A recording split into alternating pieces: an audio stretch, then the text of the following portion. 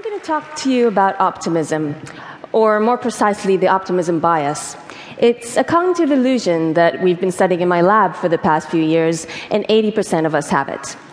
It's our tendency to overestimate our likelihood of experiencing good events in our lives and underestimate our likelihood of experiencing bad events. So we underestimate our likelihood of suffering from cancer, being in a car accident. We overestimate our longevity, our career prospects. In short, we're more optimistic than realistic, but we are oblivious to the fact. Take marriage, for example. In the Western world, divorce rates are about 40%. That means that out of 5 married couples, 2 will end up splitting their assets. But when you ask newlyweds about their own likelihood of divorce, they estimate it at 0%. And even divorce lawyers, who should really know better, hugely underestimate their own likelihood of divorce. So it turns out that optimists are not less likely to divorce, but they are more likely to remarry.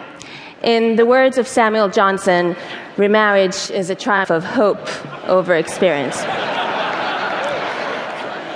So if we're married, we're more likely to have kids, and we all think our kids will be especially talented. This, by the way, is my 2-year-old nephew, Guy, and I just want to make it absolutely clear that he's a really bad example of the optimism.